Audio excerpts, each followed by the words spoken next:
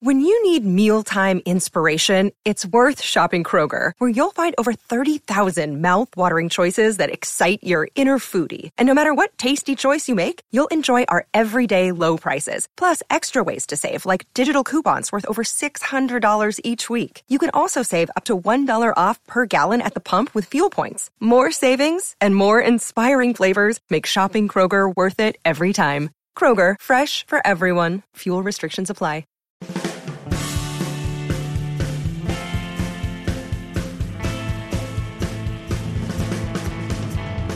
Mamma mia! We are back for another week of Beyond the Edge here on Rob Has a Podcast. I am Rob Cesternino, and we are back to talk about episode number 4 of Beyond the Edge. I do have an announcement to make up top. Tonight, Jenny Autumn had to ring the bell temporarily, feeling under the weather. But we have with us here a worthy fill-in here, as Jenny will be back with us next week. He is someone that we asked the listeners to leave us some iTunes reviews, Apple Podcast reviews, and we would work to get the preeminent Beyond the Edge journalist in all the land on the show. From Apple Podcasts, Millie Gang Rides Again wrote on April 4th, doing my part to get Mike Bloom on the pod. Forever Edger wrote, Jenny explains the adventure so well, and Rob fills me in on the host, so I don't even feel compelled to watch the show. The social media section at the end is my favorite. I sure hope Mike Bloom will rattle his dags over to the pod. I am very excited to bring you a man who was requested by Beth98788. Love Rob and Jenny. Can't wait for Mike Bloom. MM Kaler, I'm basically drowning, said we need Mike Bloom. Oh no. Here he is. Give it up. Wait, another one. Manvi says, though I rang the bell watching the show and Meta World Peace did, I will never ever ring the bell on this pod. So funny, and Jenny's descriptions of the adventures are perfect. Mamma mia, bring on Mike Bloom. Give it up for Parade.com's own Mike Bloom. Rob, why did you dox on my burner accounts? I'm so depleted now. I have to go start everything back up again. I was plugging all those accounts to get myself on as you would say, the world's most preeminent Beyond the Edge journalist. Yes. My God, I need that as my next tattoo. Yes. Mike, we were so happy to read your exit press with Meta World Peace recently. I also had it's not an exit press. I guess it's like an in the door press because you're not exiting or entering with Mike Singletary. I talked to him last week. That slipped under the radar. And guess what? Next week, we're still in the door. I'm talking with Jodie Sweetin as well. Yes. Okay. Wait, this isn't a spoiler? No, I don't think so. I get told to do these things. This is happening before the episode, but I did sort of check this out with a cautious eye of does something happen? I mean, I know Jodie Sweetin says, next week, the jungle claims another victim. Yeah, not today, maybe tomorrow. So maybe that's saying what will happen tomorrow. But no, apparently I'm just randomly giving interviews with some of these people. So yeah, I got to talk with Coach himself, Mike Singletary, last week, in addition to the aforementioned Meta World Peace exit interview, which did name drop the famous Celebrity Exorcism project. Celebrity Exorcism podcast is coming. Busy week this week. I did say last time we would get to Celebrity Exorcism before the next episode. We were not able to do it. So I do apologize about that. I will say, but in the words of Jodie Sweetin, maybe tomorrow, but not today. Okay, but maybe one of these tomorrows. Maybe. Tomorrow is tomorrow's tomorrow. Tomorrow is forevermore. It's interesting, Rob, you brought up this idea of a substitute. I am very sad that Jenny, is not here, but I'm happy to be here in her place. Should they have brought in a substitute for this show? Much like Celebrity Big Brother loves their NBA type, should we have brought on Lamar Odom for this in place of Meta World Peace after he left? Yeah, is it like the Royal Rumble, Mike, where somebody taps out and then a new celebrity comes in, like Paradise Hotel? Yeah, exactly. Or maybe it's more so like I'm a Celebrity, Get Me Out of Here, which is like kind of if that's the goofus, this is the gallant in that comparison of like this is much more buttoned up, where they would habitually let random celebrities in from time to time on that. Like I remember a Baldwin showed up on the most recent version of I'm a Celebrity, Get Me Out of Here. So I would have loved for Lamar to show up because they would not have come back to ants in their bed. They would have come back to something else in their bed. Oh yeah, that's fair. Okay, brought it full circle. Mike, so we will talk about Beyond the Edge, certainly. How is everything going for you beyond the edging? Oh, my goodness. Well, I'm always edging. So the question is, like, once I looked beyond that peak. Sure, you're an edger. That's why you're here. Exactly. Always edgers. So a lot has been happening. You know, the reality to all the edge lords out there listening. Oh, please do not associate me with edge lords, Rob. Please. Don't put that those are our there. fans, Mike. Oh, okay. All milady, thank you very much. All those. They're hanging out in cells. They're hanging out in parks. They're hanging out everywhere. But I mean, outside of that, 2022 has felt like 13 years to me. Much like this show, like they've been doing it. They've been out for like 4 days, and it feels like it's been 4 months to them. Like we have gone through so much. We've been wading through that proverbial swamp that they did in the first episode up to this point. The muddy bog. Exactly. We're walking through that muddy bog of reality TV. We already have like 5 shows that have been covered at this point. So been on that Survivor beat. You and I did that all the way back, you know, in March. That has been a really fun season so far. And then over on the post-show recap side, doing a bunch of stuff, including, as of late, talk about edging. Season 2 of Bridgerton is all about edging. I heard you got way into Bridgerton. I really did. I ended up one day, I was just like, Angela, I think we should watch Bridgerton because she is very much into like the Regency romance type stuff. She watched Bridgerton many Nicole's times. been watching it all day today. So has she watched the full season yet? She has been, her mission today has been folding like 100 loads of laundry and watching Bridgerton. How does she feel that one of the main characters is named Anthony, given the name association in your family?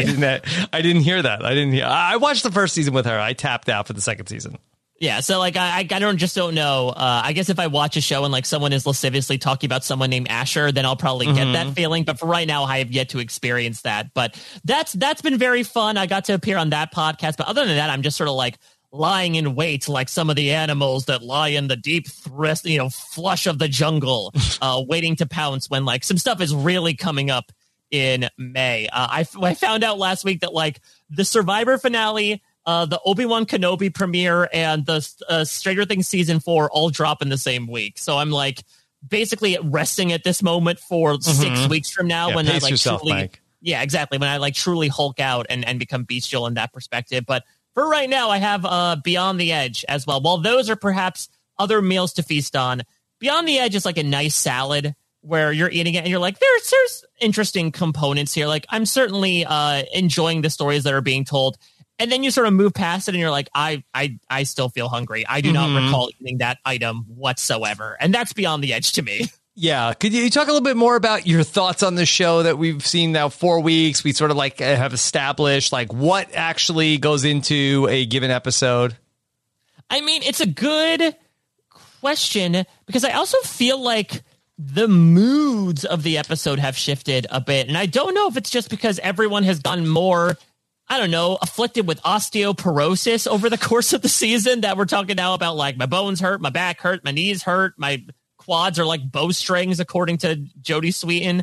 But it seems like the wear and tear is happening on everybody. And I think we're going a little less like impassioned, emotional, heartwarming pleas, and more so just like, I got to make it through one more day. I'm just barely making by here. But something I also picked up in this episode that I'm intrigued to see if we move forward with is not like strategy, but look, if you're playing this show optimally, you kind of just pick like 3 people, 3 of the MVPs, and just like consistently pick each other for a team, right? Is that, I don't know how many, I don't know.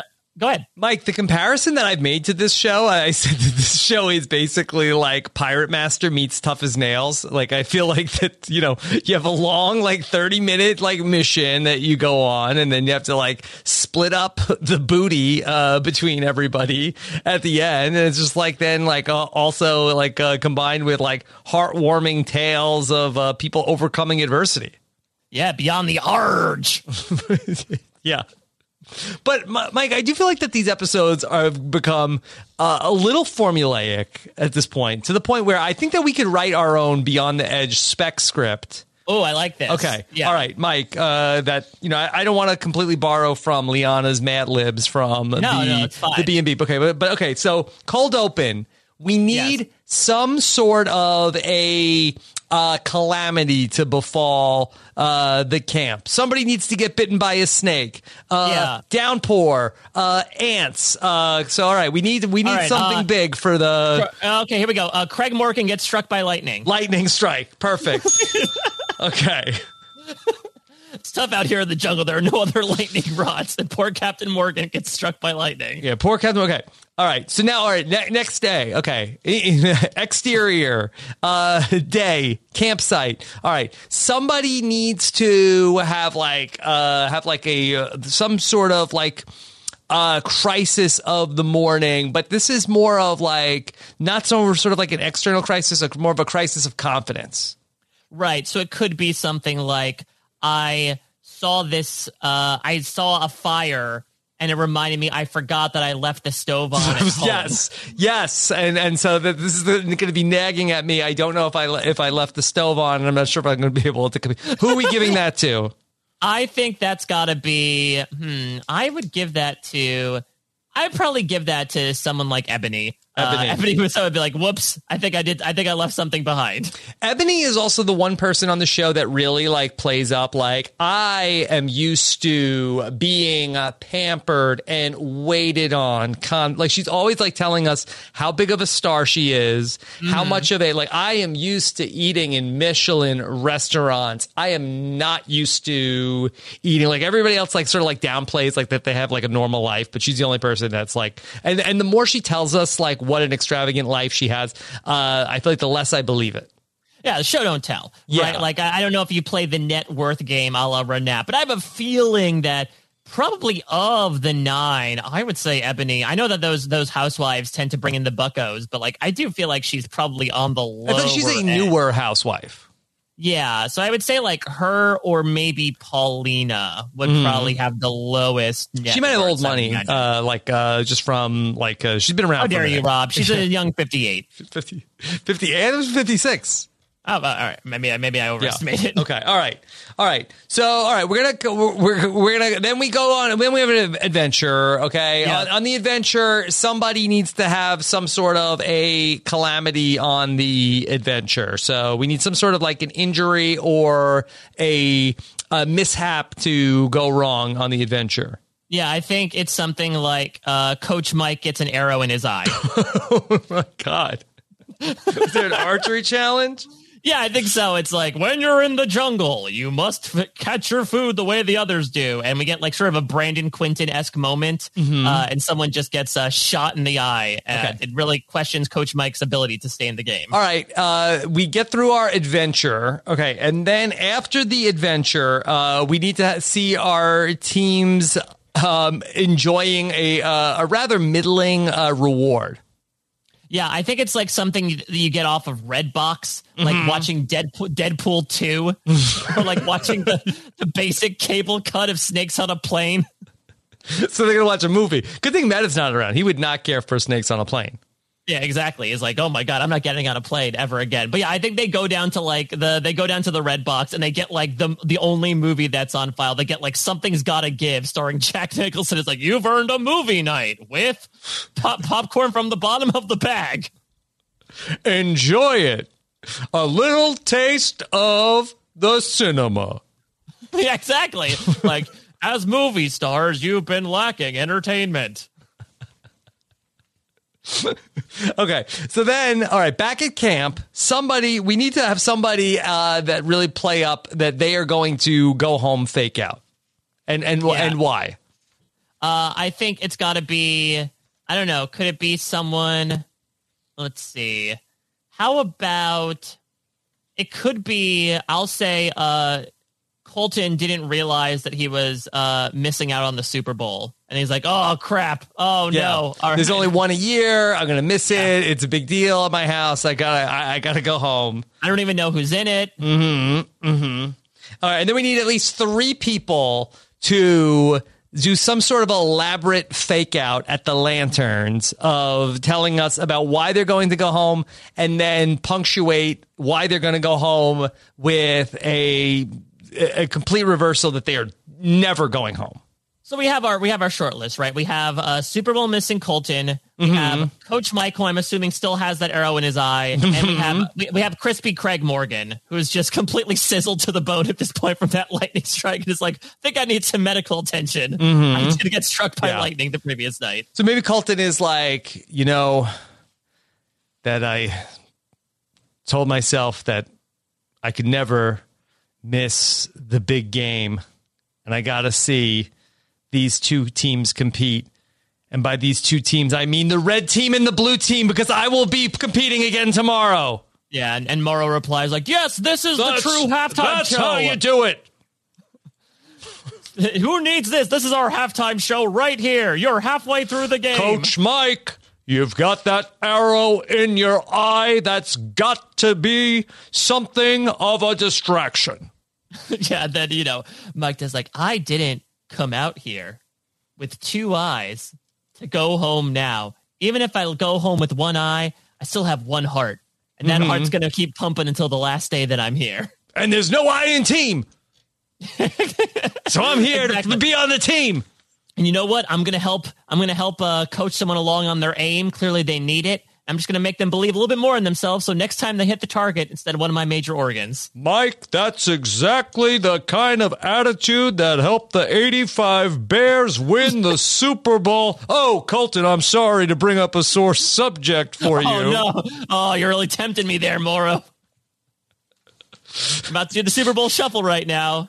And Lauren, what about you? Well, it's a real puzzle why Crispy Craig got struck by lightning. Crispy Craig. But that's the show every week. Yeah, it really is. And it's when you don't have an elimination, I will admit in my own reality TV watching, I am someone that has strayed away from those non-competition shows just because I do like being able to build something towards a story beat each and every week. And when that doesn't happen, with one exception happening with Meta World Peace, it is edging in very many ways of all right, something's going to happen. No, it's not. And so, I mean, look, Jodie Sweetin did sort of put a bookmark in it. And besides Meta, that's probably the closest we have come to someone walking out of this game. But I do agree that now, and especially now that they have gotten to know each other, I do wonder now if we're going to get a little bit less of personal stories because, I mean, you played on one of these shows, only so many stories go around. No, they have never ending stories. These are the most 8 hard luck celebrities that you've ever met. I suppose so. Though, I don't know. Will it become Australian Survivor-esque where they just end up repeating the stories over and over again for people who weren't paying attention? I mean, I think so. I think it makes sense. It's just in case you weren't remembering, this is how Jodie Sweetin grew up. Yeah. I mean, and look, some of the people have real hardships that they've talked about. But now, we're really I don't know how to ride a bicycle. Yeah, exactly. Those are really hard down on your luck stories of look at this object. What depressing memory does it remind you of and why? Yeah. Okay. Mike, is there something to the show with it? Every time they come back from the Lanterns that there's some sort of a calamity between, I mean, we saw Colton get bit by a snake allegedly. Yeah. After the Lanterns, which nobody ever saw the snake. And then he was immediately fine right after that. We had then the ants all over everything suddenly out of nowhere. I mean, listen, there's a non-zero chance they're just throwing things in there, right? Quite literally in this case. They're hey, get that intern's ant farm. We got to dump some stuff in their sleeping bags when they come back just to see how they react to it. Yeah, just to mess with them. So I don't know. A lot of monkey noises going on at nighttime. Honestly, I would not be surprised if it's It's like playing a board game where you like draw an event card. You know what it is? It's Jumanji. It's exactly Jumanji. Like nobody's rolled a 5 yet to get out of it to end the game. And so like poor Alan Parrish is still stuck in the middle of the Panamanian jungle. That's going to be the next one, is like a hunter is going to walk in, right? Yeah. Or David Alan Grier is going to come in to try to arrest some of them. What do you think they did after the ant infestation? I'm not sure. What do they do in the Big Brother house where there's an ant infestation? Too bad Meta wasn't there. He would know. Yeah, he's the only one that would know. Though I don't know. I don't think they were there long enough on Celebrity Big Brother. I feel like the ants usually take hold like around a month in the game, and Celebrity Big Brother doesn't run that long. But I can't remember. Do they just like set traps while the house guests are locked outside? I don't think they do anything. I mean, it's just like spray raid and stuff. Yeah, so I mean, if they're doing that with the cushiness of Big Brother compared to the exact, destitution by comparison of Beyond the Edge, like then they're not doing anything. They say, no, you eat those ants if you want to get rid of them. Mike, let's talk about what's going on here. It's the next morning. Okay, Paulina, she's going through it out there. It's been a tough ride for her so far. She says, who said that it was a really good idea for a 56-year-old to go into the jungle with a bunch of youth? She's gone out there with a bunch of youth. Yeah, really, age is just a number, but perhaps when you use the term youths and you're not Schmidt from New Girl, it really does show your age a bit. I feel like we stopped using the word youths authentically after My Cousin Vinny. Yeah, exactly. And even that was used in a very specific case. So yeah, poor Paulina, like the Tin Woman, right? With like her hips are really feeling bad. She just seems like she's been tangled up and tussled up in all sorts of knots. And now, even when she gets an ability to sleep on something relatively comfortable, she has to share it with about 5 million ants. Yeah. Mike, have you been following Paulina on social media? I have not, but I hear like there's a little bit of mixing it up there. A little bit. Yeah, much like Crispy Craig Morgan, there's some smoke coming off of her. Yeah, she's been, that if you're out on these Twitter streets talking smack about Beyond the Edge, expect Paulina to clap back. Interesting. Is it just like, is she the most supportive or defensive of the show, it seems, out of the entire cast? It seems like it. She seems to be the one person from social media that is, talking about the show. But in a way that, like, if anybody says anything remotely negative, she will be sure to clap back at them. If you are on the hashtag, yeah. Yeah, she's going to show up like the ants. Yeah, exactly. Like, she's the one just crawling out, being like, oh, I hear you're talking crap about this show that I was a part of. Well, screw you, youths. Maybe that's the thing. Maybe she just feels like there's always a youth behind the keyboard. She's mixed it up with David Bloomberg a couple of times. Let's put it that way. Yeah, that is a rivalry brewing just for the challenge that I'm really eagerly waiting to see. Paulina Perestroika, or whatever her last name is, and David Bloomberg. So Ray Lewis now is going to start putting Jodie Sweetin through. Is it a workout? Which is it?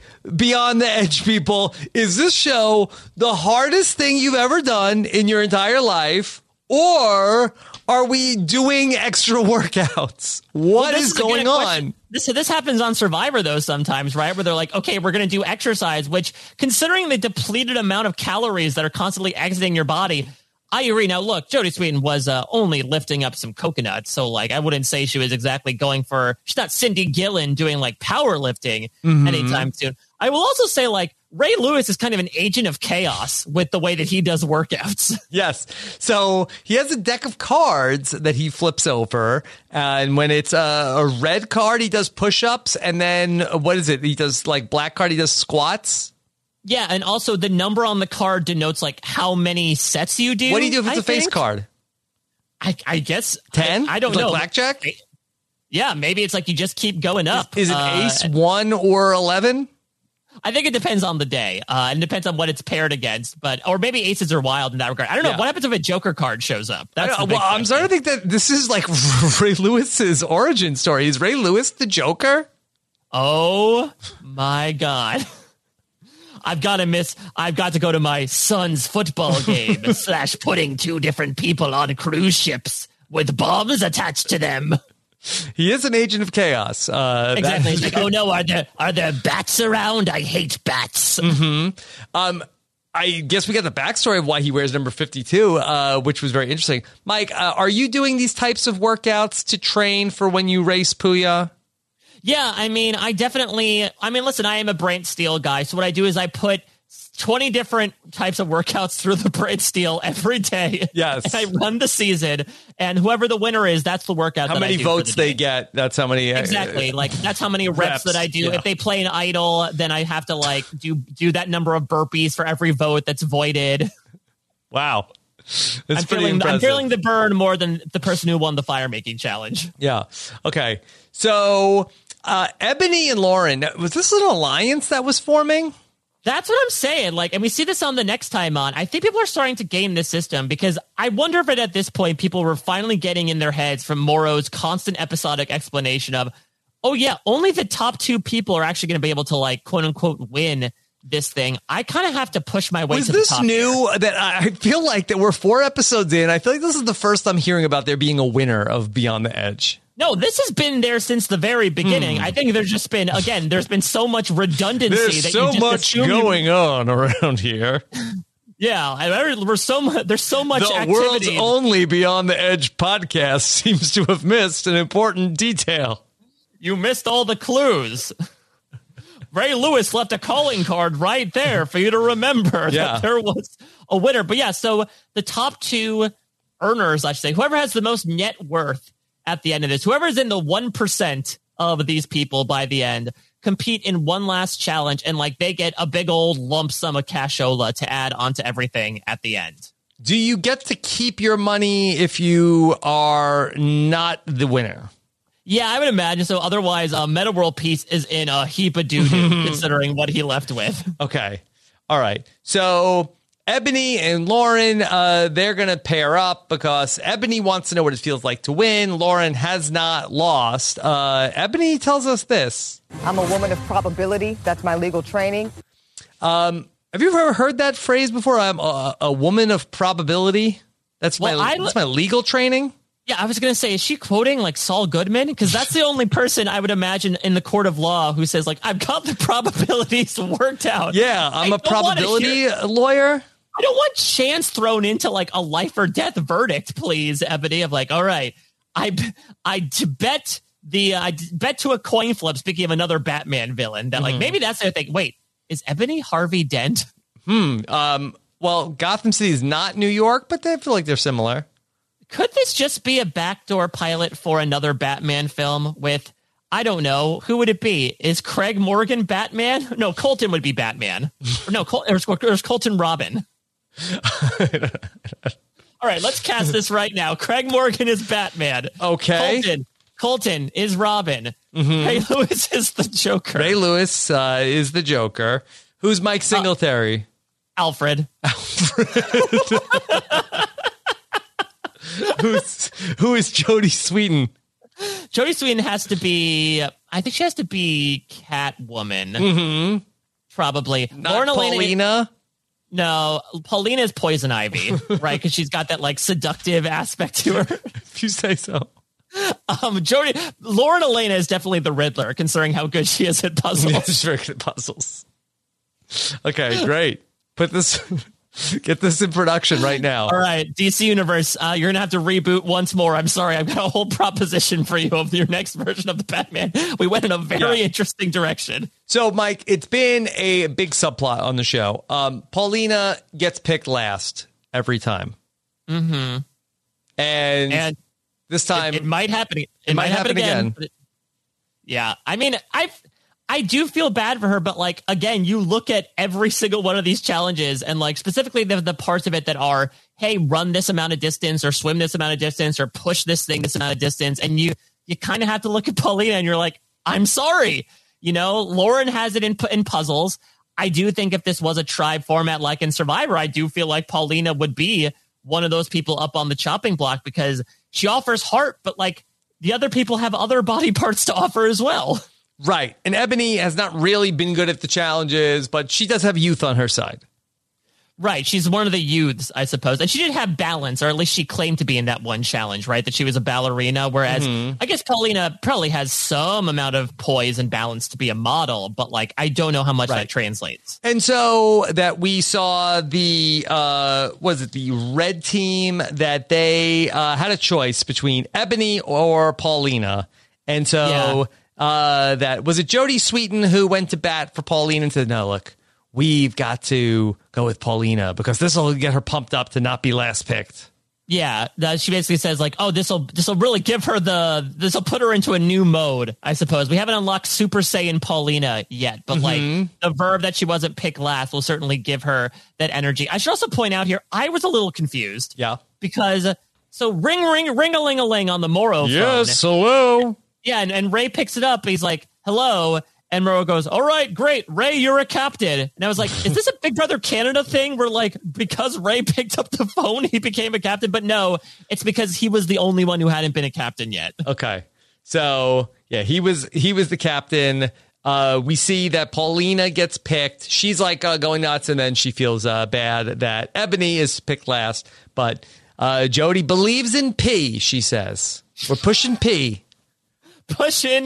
Pushing P, certainly. That's the other thing, too. They haven't talked a lot about the bathroom situation, which I would imagine is much to be sought after. Dire, in the jungles.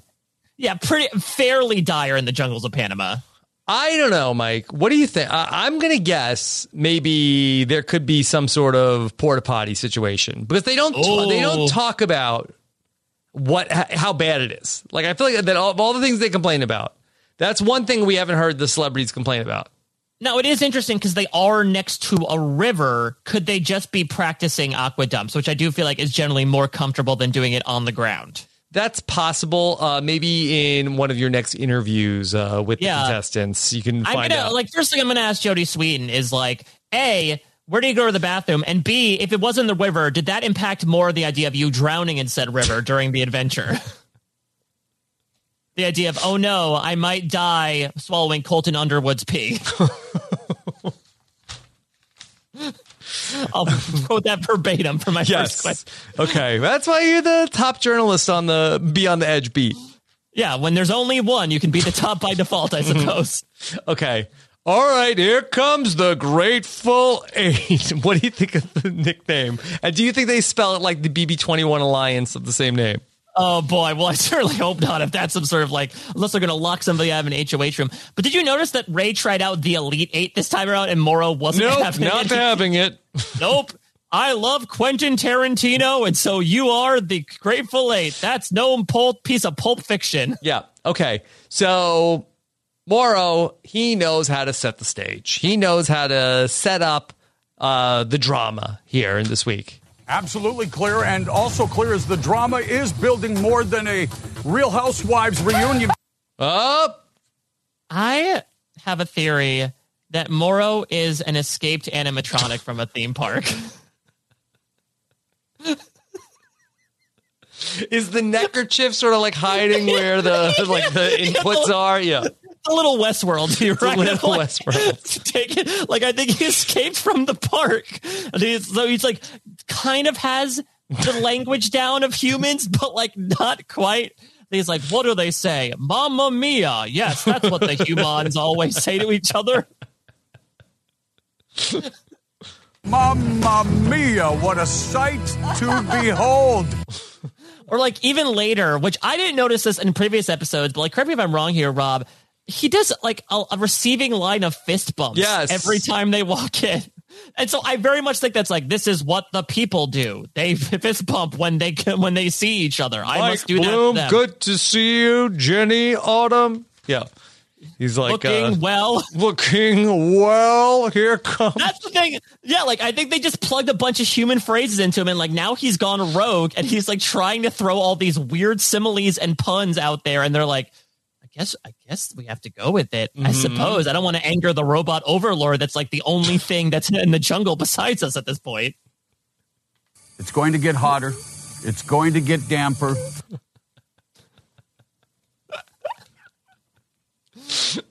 The temperature rising by 2 degrees. Okay. So, all right, Mike, on this podcast, Jenny Autumn always tells the audience, because some people don't watch the show. Really? That's a surprise. Jenny Autumn always explains the challenge to the audience. Do you think, how is your memory, Mike? Could you tell the audience what the challenge was this week on Beyond the Edge and all of the different stages? Of course, there are 3 parts to each adventure. There's the first stage, the trek, and the final stage. Yeah, I don't know why they didn't just call it the second stage, why the trek had to be a part of it, because like there's also a stage. The stage in and of itself is a trek. I don't know why we have 2 stages and like some sort of proscenium halftime show, I suppose. Sorry, Colton. That is able to, be the bridge between it. But sure, I can sort of go to memory here.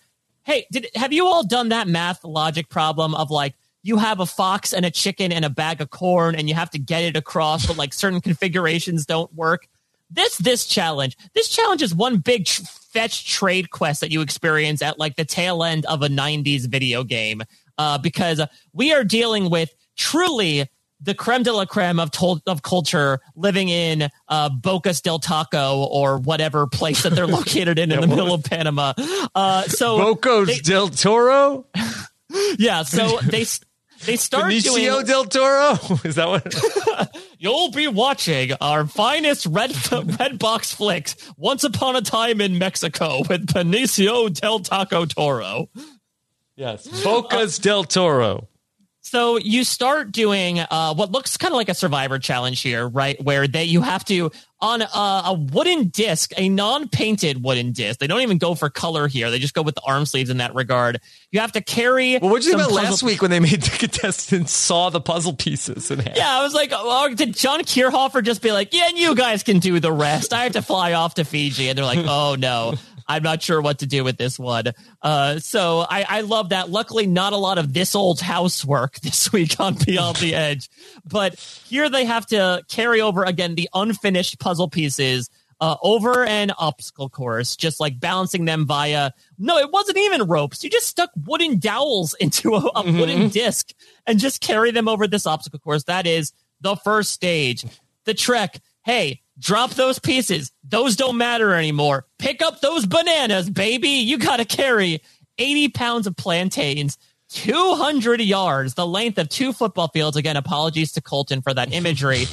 To get to a point where you say, F off bananas, I'm into cocoa beans now. And so you slough off a bunch of cocoa beans. Right. And because that's a fair trade, basically. 80 pounds of anything is like I have 80 pounds of plantains. Okay, well, that's worth 80 pounds of cocoa beans. Is worth 80 pounds of fish. I feel like I am definitely like, I'm playing up here. I think I got out of my reach if I'm getting 80 pounds of cocoa beans for 80 pounds of bananas. 80 pounds of bananas will go on you in about 80 seconds, as opposed to like cocoa beans. That'll last me a good while. I'll be like Augustus Gloop, just chomping on those suckers all week long. So you saddle up with the cocoa beans. You're going loco with cocoa. And then, oh boy, here comes the dreaded lagoon full of all the number 1s and 2s of the various contestants. We'll see who's number 1 and number 2 this week. You have to take your kayak out, I believe, to a fishing boat. Yeah. In which case you then have to say, all right, dessert does not become before dinner. F off, cocoa beans. I'm getting fishy today. I win the fishy. Let's get a bunch of nasty-ass, sun-laden fish on our backs and take it back. Then you've got to you bring the fish nets over to the final stage where you put them on hooks, which, as Murrow says, exhume puzzle pieces. Yes. Like they are freshly dug up bodies, the corpses of these Coach's people. team, exhuming the puzzle pieces.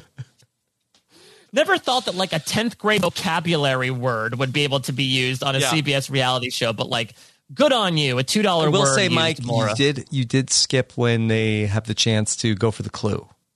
Oh, right. So I forgot about decision point, which also sounds like election coverage on like C-SPAN 3 or whatever the term that they use for it. We're going to the big map here for decision point 2024. Let's see how the red team and the blue team are faring tonight.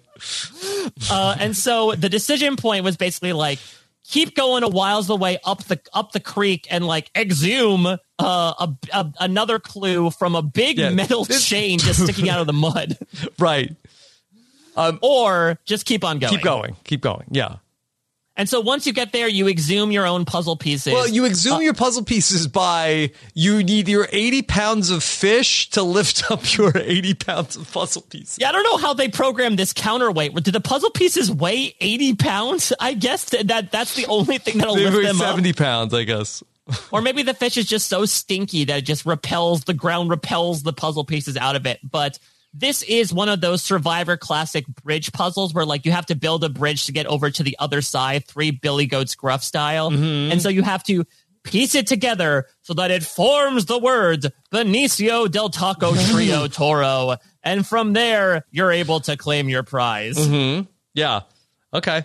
So, very good job, Mike, on explaining it all to the listeners, because then it's like a fever dream once they start the challenge. I mean, there's so many. Why do we get so much commerce involved in this? Like the previous times. In Panama, as we saw in Survivor Pearl Islands, commerce is done by trading things. So I guess that brings up an interesting point. Could the clue have been trade one of your team members to this lascivious shopkeeper for a clue? Mm-hmm. A la Trish. Certainly. We heard some great calls by Morrow during this. For Lauren and Ebony, it is definitely teamwork making the dream work. Now, I was told by Morrow that these were 80 pounds of plantains, Mike. Yes, I believe so. So, which is it, Morrow? And there goes the blue team. You got these 3? They are on their way to the jungle as this competition was completely bananas. Wait, why is he speaking in the past tense? They're still doing it. Is he doing ADR and he just didn't change the tense of the verb? I don't know. Or he's like, I'm constantly living in the future. This is all happening in the past. And it's all bananas. Yeah, I don't know if we can't plantain the suspense. I can't plantain my suspense.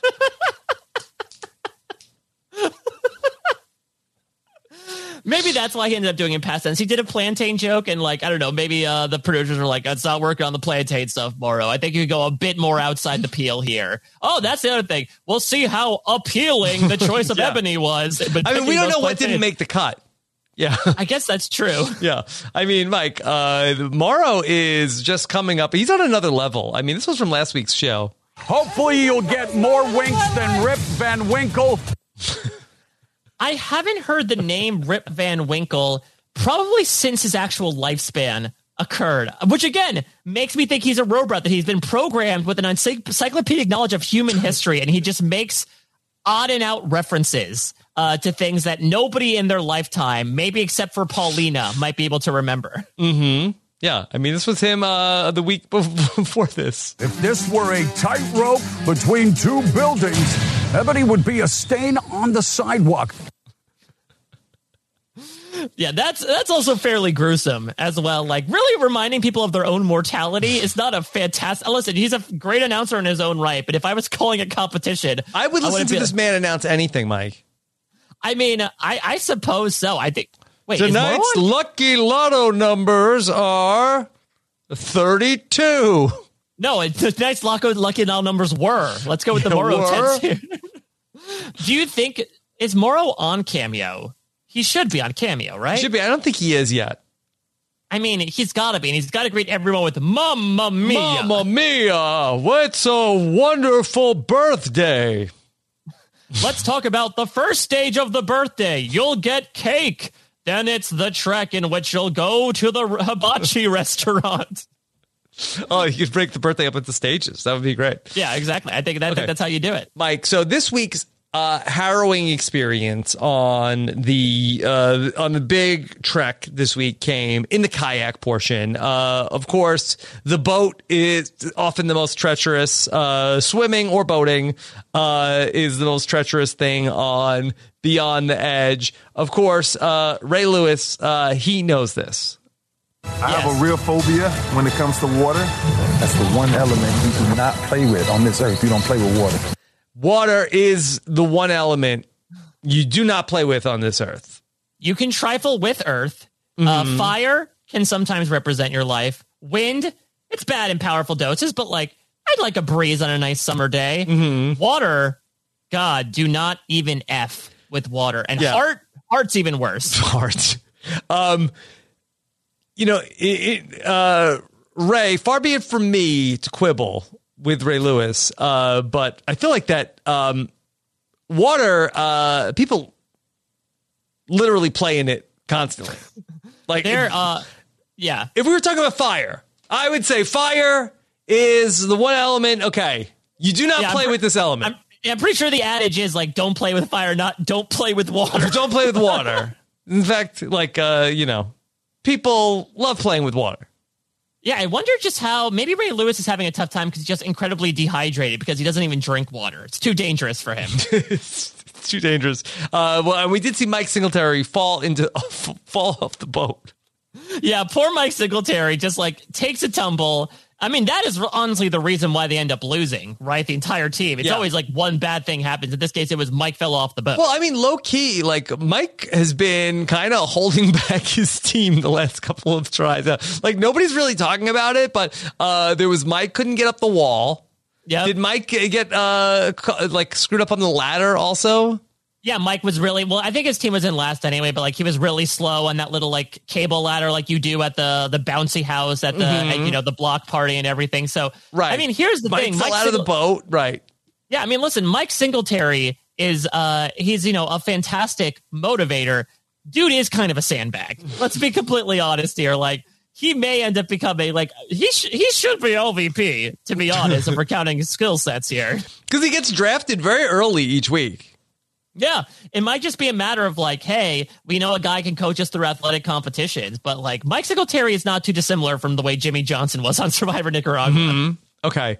Yada, yada, yada. We get to the puzzle. We see that the blue team, they have the clue. And having the clue had been the difference maker in the first three adventures. So this is a little bit different this week.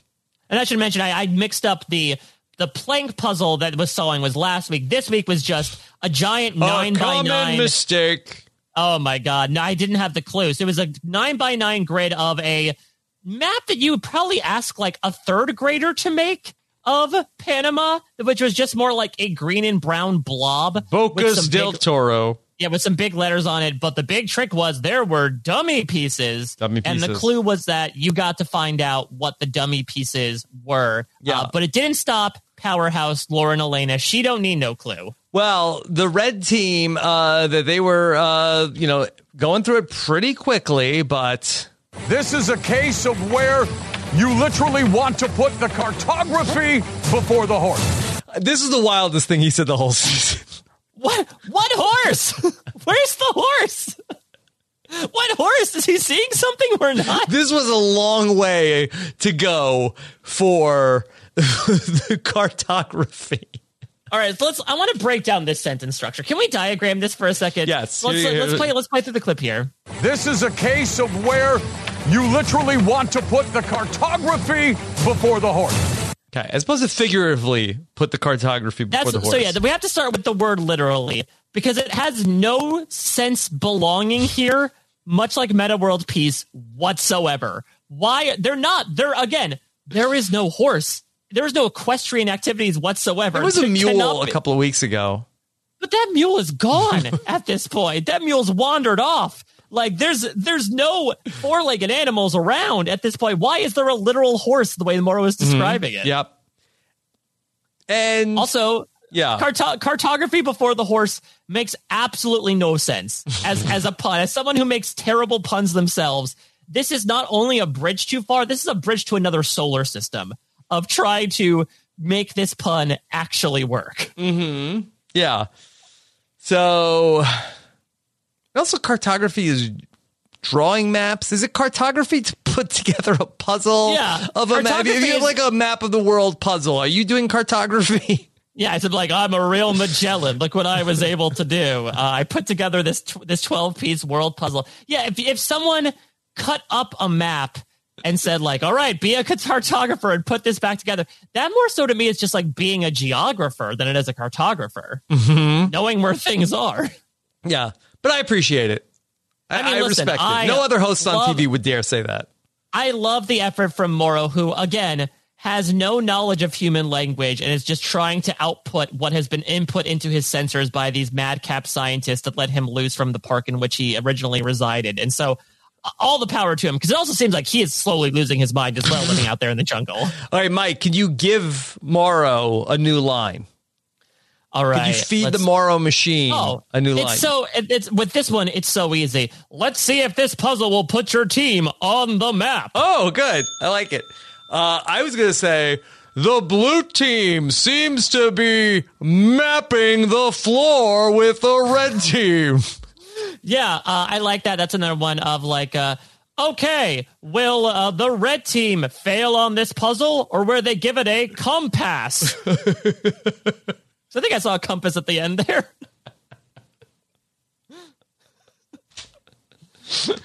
Wow. So red team, that they don't know about the dummy pieces. They are celebrating. It's not right, Colton. You don't have it. We don't? They don't have it. There we go. Let's go. You don't have it. This is how I want Jeff Probst to respond every single time now to someone clocking in with a puzzle and it being wrong. No, you don't have it. What is wrong with you? You failure of you POS. Stop celebrating. Stop it. You're wrong. You're a wrong person. You don't have it. You lose. I loved it. I loved his just incredulous tone. You don't have it. I love it. It really is offsetting. Like if Mike Singletary delivers the motivational speeches, I need Morrow to do the demotivational speeches, just staring at you in the mirror like you don't have what it takes. Mm-hmm. Yeah, right after they are literally putting the cartography before the horse. You don't have it.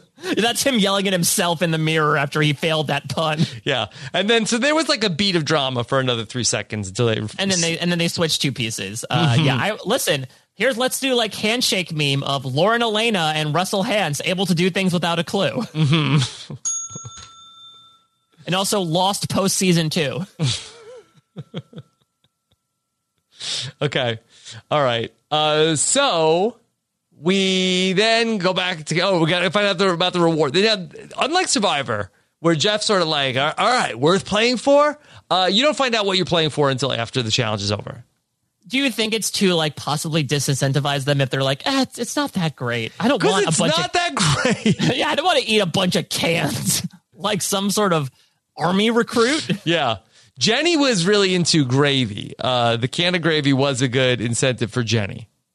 Yeah, so I mean, maybe you just need a little bit of like moisture out there with your foods, because I would imagine that like there's probably some problems with textures out there. This was the best reward of them all, right? It was. Panamanian Feast. You know, I didn't mention also that Ebony starts bawling after she was. It was, if you didn't watch this, if you recall when Marianne found out that Jackson was going to be taken out of the game, that was Ebony's reaction to winning this challenge. And also probably the same level of stakes as well, right? Like they finally won a challenge of like, but they both in the same level. The celebration very much outweighed the actual, circumstances of said celebration. Mm-hmm. Yeah. So red team gets the Panamanian Feast with the stinky fish, with the cocoa beans. Yeah, do you think it was like, and now you get to make them into a Panamanian Feast for you to enjoy? Mm-hmm. Yeah. We didn't really get to hear too much reaction to the feast. Was it not that good? Maybe it wasn't that good. I'm like, how long was it sitting out in the sun before that team got to it? Unclear. It's unclear. Yeah, because otherwise, like, it's just going to smell like stinky snapper the entire time, even the chocolate. Okay. Jodie Sweetin now. We start to really zoom in on her. Last place, worst person on Beyond the Edge.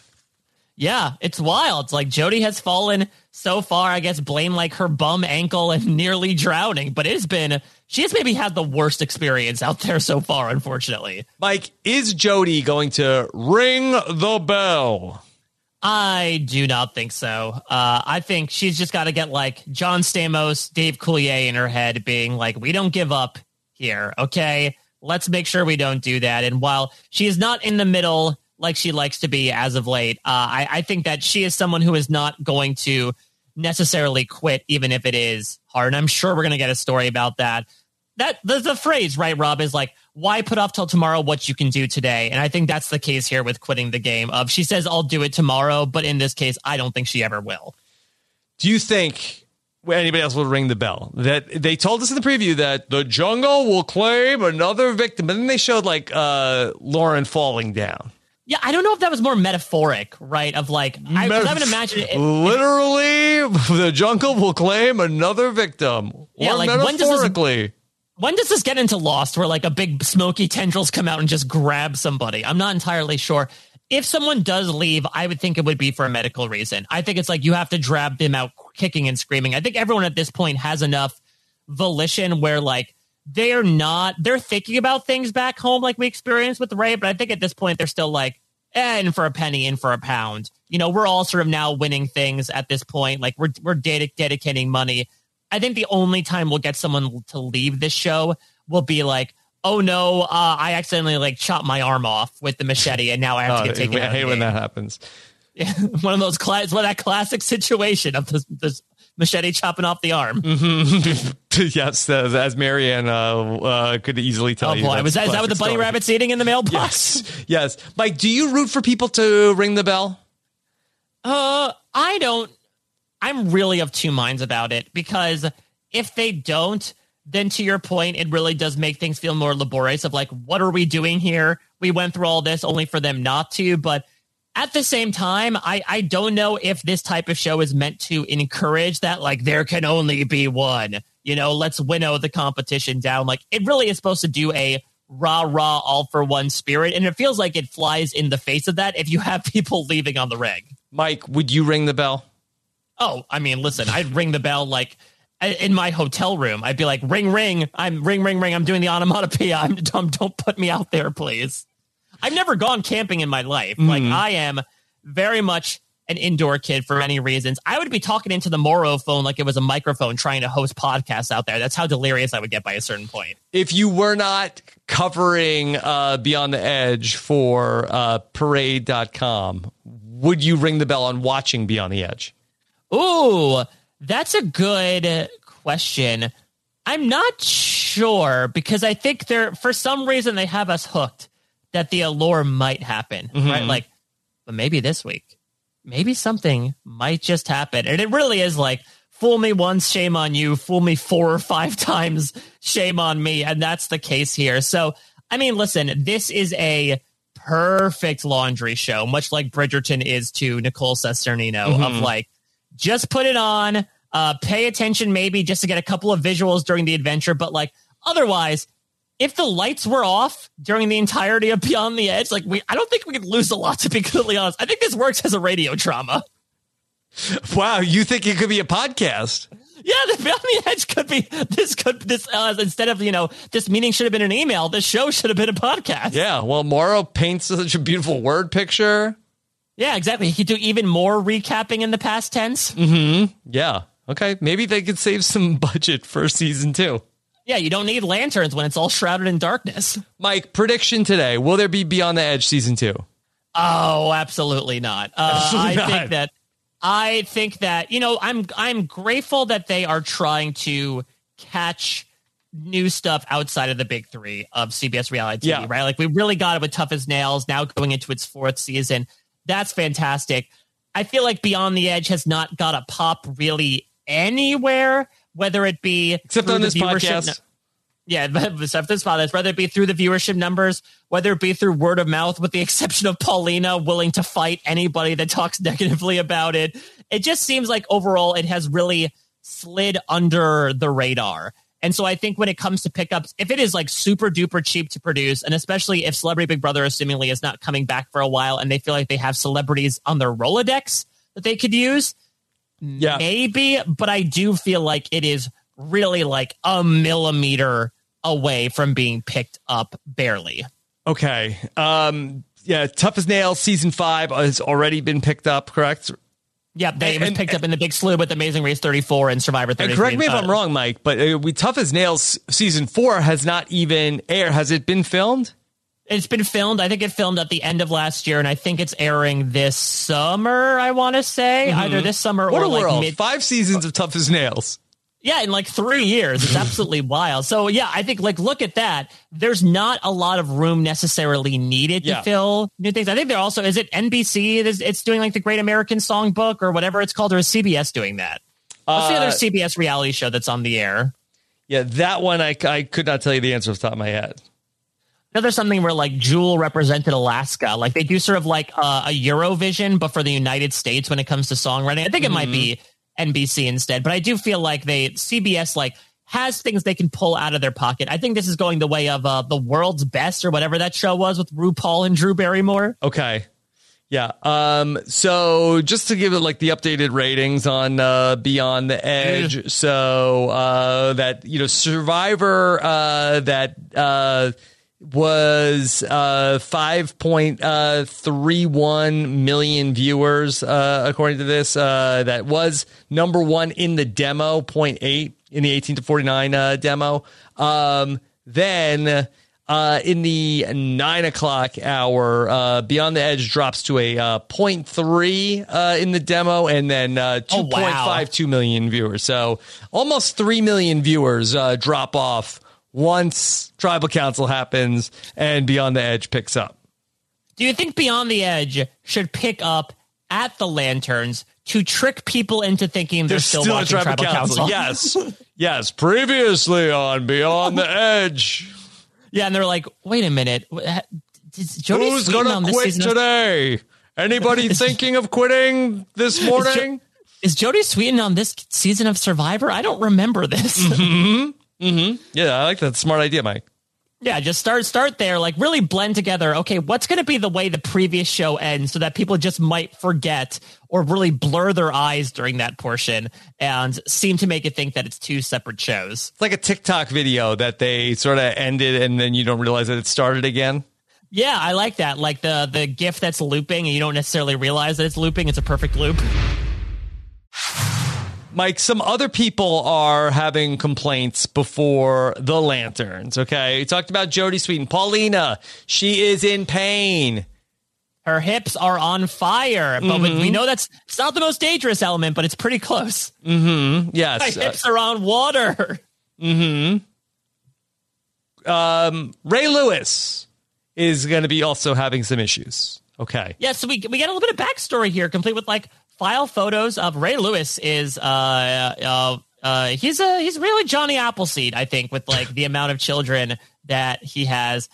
Interesting. I know it's a football uniform, but like I'm always confused when I see a picture of like guys in crop tops. And so just have like Ray Lewis around like his sons who are all wearing these sort of like cut off shirts made me a little like tilt my head for a hot second. But yeah, the big to do is like, I wouldn't even say Ray's homesick. Ray's more so like home guilty, that he feels like he's being selfish, ironically enough, for charity in missing one of his son's, final seasons of football at Kentucky. Yeah, so apparently Ray Lewis has 6 kids, and he's been gone on Beyond the Edge for 4 days.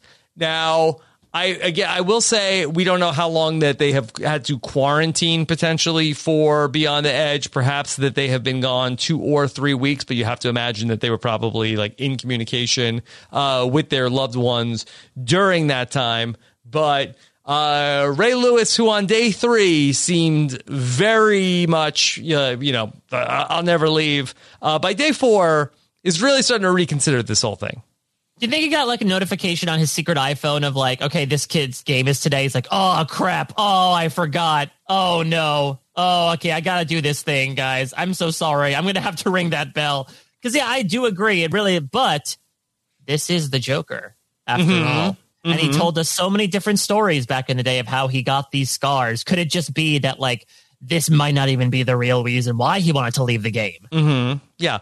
And Ray Lewis, who has been retired for 10 years from the NFL, it still seems to feel like that his family feels like that he is not around for them.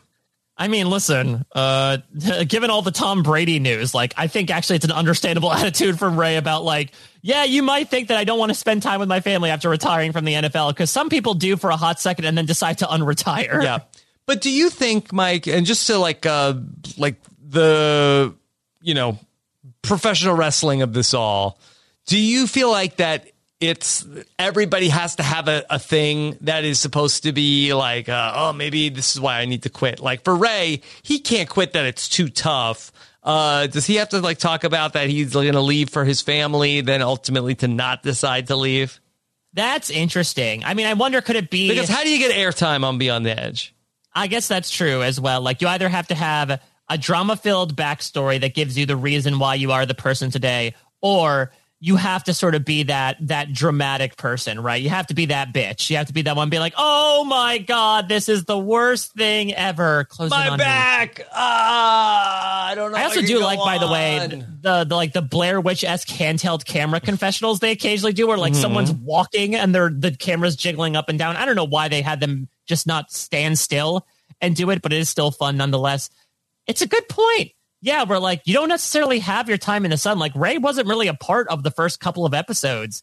And then all of a sudden he talks about wanting to quit. And they're like, oh my God, we need something. This is gold. Well, him and Mike were sort of like fighting for the spot of who's going to talk people in off the ledge, beyond the ledge. But then, you know, this was like a different spot for him to be able to talk about that. Maybe he wants to leave. Yeah, maybe that's the thing as well. It's like everyone has a role out there. You know, we already have one coach. We need...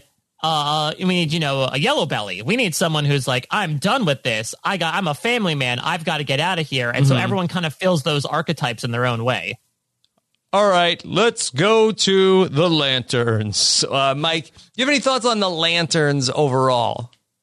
I just, why? It's such an odd, formalized process. This is the example of this meeting could have been an email. This is a quintessential example of it. Like, you have a weekly team meeting in an office where you sit down there like, does anybody want to quit? You know, like, well, first, I mean, that's definitely a question you don't want to ask in that office. But, you know, this is an idea of like, all right, any weekly updates? And you say, well, like, Phil, we're team members. We've been talking this entire week. Like, we haven't not been communicating with each other. There's nothing new from the stuff that we talk about the other 4 days of the week. And that's very much the sense I get of the Lanterns of like, it is absolutely dressing up a horse that does not exist, if you will, and putting cartography in front of it, literally. All right, we're going to walk in here. I'm going to ask you some questions about how you feel. You will sum up the past 10 minutes of airtime that we saw in the edit.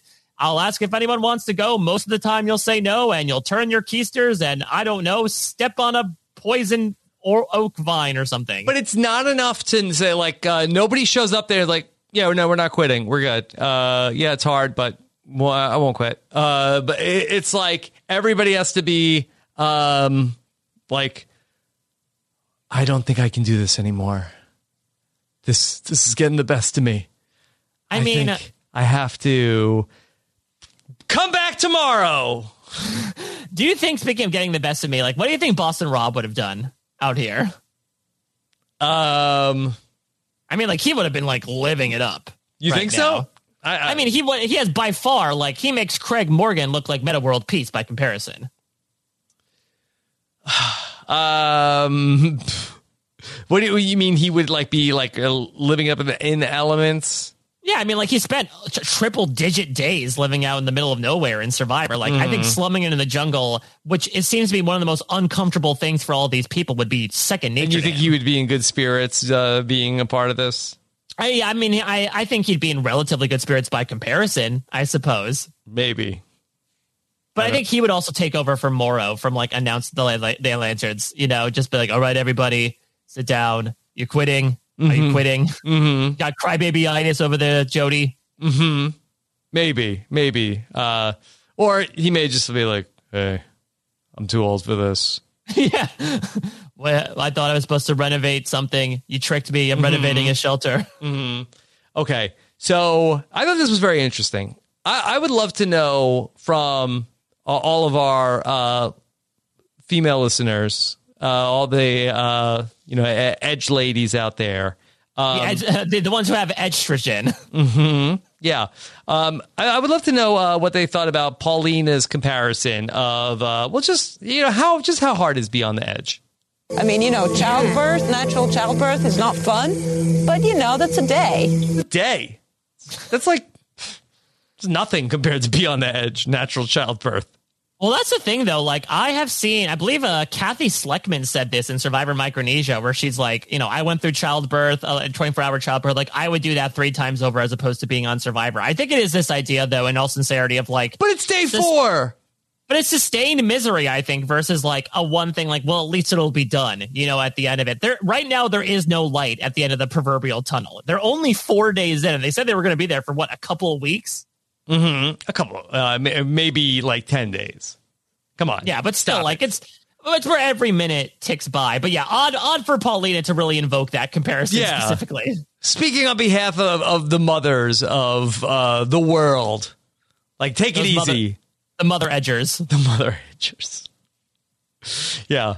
But I would also say that, like, again, let's do like a Venn diagram here. Women giving birth, Paulina on Beyond the Edge. Both of them have their hips killing them. They both have hip issues. Yes. Okay. This was a question many of us are asking at this point into week 4. What am I doing? Yeah. Yeah. Again, that's Mauro looking in the mirror, right? Yeah. Okay. So what do you think, Paulina? You said this is worse than childbirth. It wasn't a good idea for you to come out here with the youth. You're gonna leave, right? Tonight's the night where I'm not giving up yet. Oh boy. Wow. Oh, masterful turn. Shakespeare himself could not have written a better turn of phrase. I love it. It is so quintessential. There's like a Key and Peele sketch where they make fun of this thing, where they do like a Gordon Ramsay-esque show, right? Where it's like, you're going to have to pack your bags because you're going to Tahiti for the next step you're through. Like that type of reversal of language. So it all makes sense. Listen, these people have to play it up to a certain perspective, but I suppose good on Paulina for really leaning us out there on that fishing line and getting us hook, line, and sinker. Mauro, I have to say that this has been an unbearable experience, and I can't take it anymore. And so I am officially going to quitting the show. I'm staying. I have just been fundamentally beaten down, and there's nowhere to go but up. I'm staying.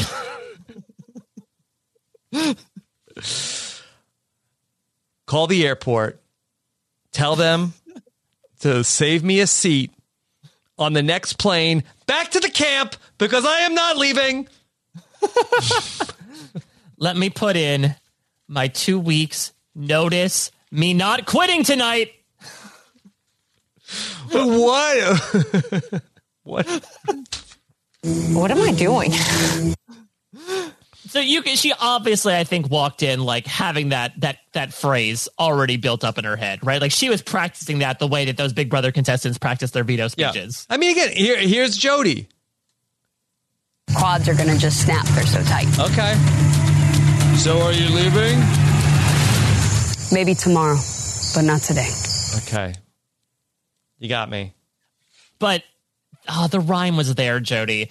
My quads are so, like my quads could snap. They're so tight. Maybe tomorrow, but not tonight.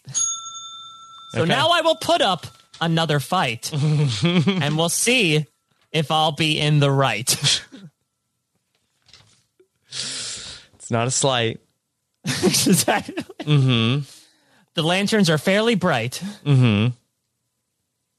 So yeah, it's all a bunch of like reversals from these people. And you can never tell. Maybe one of the purposes of the lantern is why they bring out the entire button in the display case on Deal or No Deal, right? Like when you have the opportunity presented in front of you, those little devils get in your head and they tempt you with the offers of the sweet, salacious luxuries you can partake on the way back home.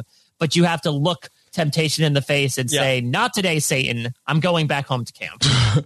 Ray then tries to we get again, I don't know if this is a fake out or Ray is I'm going to ring the bell. I'm going to do it. And Jody's like, hey, I do it before you. It's like, oh, are we getting 2 people ringing the bell? And they did the same thing last week and then we watched this whole sequence a second time after the commercial break. And so we get this, and Ray Lewis says he's missing some of the most important moments of his children's lives that are happening right now. It's not worth it.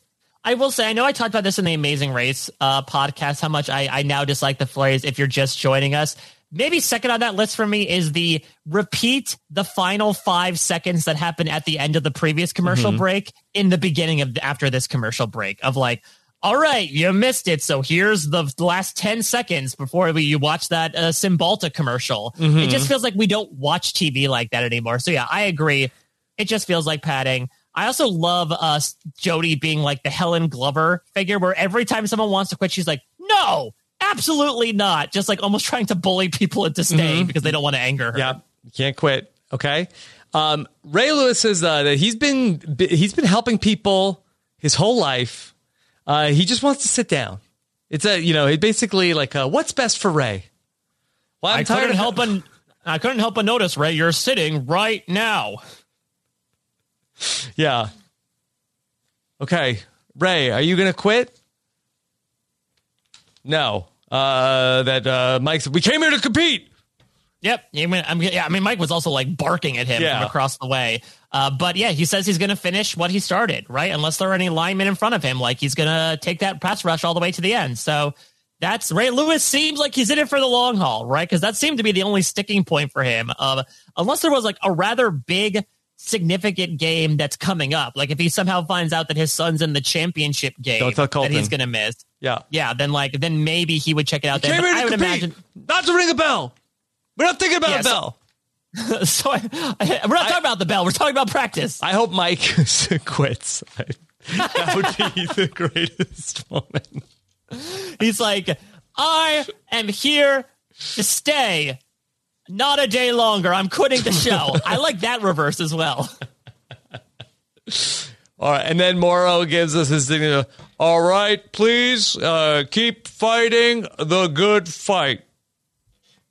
Please. Paramount Plus is killing us on the ratings. You've got to fight the good fight. Fight the good fight. People are watching it all the time. Christine Baranski should have been on this season. Would have really checked a lot of boxes. Would have helped. Unfortunately, she is not here. All right. Yeah. So everyone goes back. We are still, 8 strong right now for the time being. 8 continues. They're not feeling as grateful, I believe, as well. And that's also the name, the Grateful Eight, is also strange because it can mean 2 things, but I also don't like the double entendre in this case of it's not them being grateful. It's that they are making people grateful. It's appreciating all of their hard work. Yeah, but for a good cause. But Superman doesn't make people feel super. He is a Superman. The whole naming convention just doesn't make sense to me. Mike, we're only talking. I guess you're in the DC universe. I guess you could still have Superman. Right, exactly. If Ray Lewis's arch enemy, the Batman, he's not batting other people. He is the Batman. Yeah. Okay. Mike, how many episodes are there going to be of Beyond the Edge? So I feel like Futon Critic, with all the announcements last week, right, of the Survivor finale, I feel like Beyond the Edge might be ending the week before with a 2-hour episode. Let's check here. Yeah, so we are what? We are 4 episodes in at this point. We are going 5, 6, 7, 8, 9, and then a 2-hour episode 10. Wow. Okay. Yeah, so we're not even halfway there. All right. We're doing it. Mike, you're going to finish what you started. Mike, are you going to ring the bell? I mean, not anytime soon. I would say, click the bell, I suppose. Yeah. I mean, give me clicks on my Beyond Mike, the Edge interviews. That's not how we answer that question around here. All right, well, I'm sorry, Morrow. Okay, I'm not going to ring the bell. I went a little bit out of the box. I'm so sorry that within your O's and ones of your binary coding, Mike, you got to give us a fake out if you're not going to ring the bell. Oh, okay, all right. Here. Okay, sorry, Mike. Are you gonna ring that bell? You know what, Rob? I think it's time I finally close my computer because it has run out of battery from all the Beyond the Edge content I'm writing up for the near future. I'm still on the wagon. All right. Well, then keep fighting the good fight. All right. Fist bump, Morrow. Oh, my God. Anything else Beyond the Edge? No, absolutely not. We've gone through not even every nook and cranny, but like every molecule of this proverbial English muffin. It's a show that, again, I will say, does not have much to it. I think it is. Do you think there's any Beyond the Edge GIFs if I look it up on Twitter? Oh, let's look. Yeah, let's do a good test of this. I would say maybe of Ebony crawling through the swamp, right? Pulling her own Kathy from BB12. But otherwise, I'm not entirely sure. Okay, so I don't know. Is this did somebody say is this a Meta says get my phone and call an Uber? That's a Beyond the Edge GIF. Interesting. Okay, I'm seeing Ebony. Jody. I've seen Jody saying, "Oh God." I'm seeing her going, I am seeing a non-related GIF of says living on the edge, and it is a man between two semi-trucks getting split in half. Morrow would make a hell of an analogy out of that one. Yeah. Okay. If that was Ebony. Yeah, here's Morrow to take the direct route. So, yeah, Beyond the Edge, the GIFs are catching on. Yeah, there's just one that has no words of it, of just Lauren like looking down and then cutting to a wide shot. It looks like they just randomly cropped out 2 seconds of an episode without any sort of significance to it. Mm-hmm. Mm-hmm. There also is a fair amount of the Edge, the member from U2, I see. Okay. So Beyond the Edge, huge sensation. Of course, we are still working on bringing you a number of things. One, the Beyond the Edge, takes on Celebrity Exorcism. Right, where Meta met Jody. Okay, I heard that was incredible. I haven't watched it yet. It's on Tubi, Mike. Okay, or not to be. Tubi. Jenny Ottoman Chappelle and I are going to be covering Celebrity Exorcism. It's going to be incredible. It's going to be exciting. So, but wait, so this is like a movie, right? But it's not. It's more like one a episode documentary special. Yeah. Oh, okay. Interesting.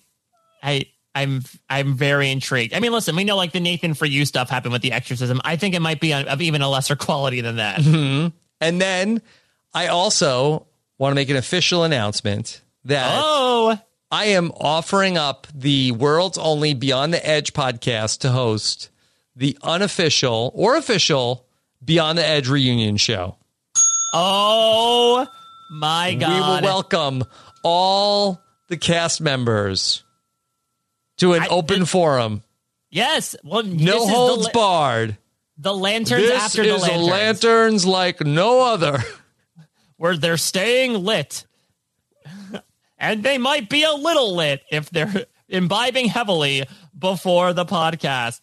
This is an incredible idea. We've got to get everybody on here. I'll start plugging it in all my interviews. We got to get them raw and unfiltered. Can you ask them, will you be attending the official Beyond the Edge reunion podcast? Oh, so I should gaslight them that this already exists and be like, oh yeah, you're attending this, right? Look, if we dream it, it exists. I'd be like, what are you doing on your Memorial Day? Well, I've got a StreamYard link with your name all over it. Okay.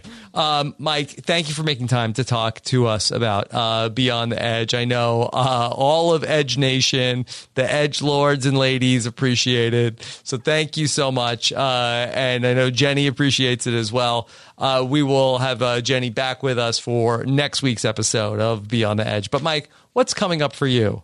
Oh, my goodness. I've got more than 80 pounds of content coming your way, and it's absolutely bananas. How can I plantain this schedule? Who knows? I've gone positively cocoa. Fish. So, yeah, I mentioned this at the very top. Survivor 42 coverage is going incredibly strong. That has been such a fun wackadoo season so far. In true fashion, it's been very proper for the B&B, which Liana Boris and I do every week. This week we have Peridium on to cover episode 5. I did an interview with your friend and mine, Daniel Strunk, who may have rung the bell nearly in the very first episode, not of his own choice, with his one good hand, but just had a real up and down journey over his time in Survivor 42.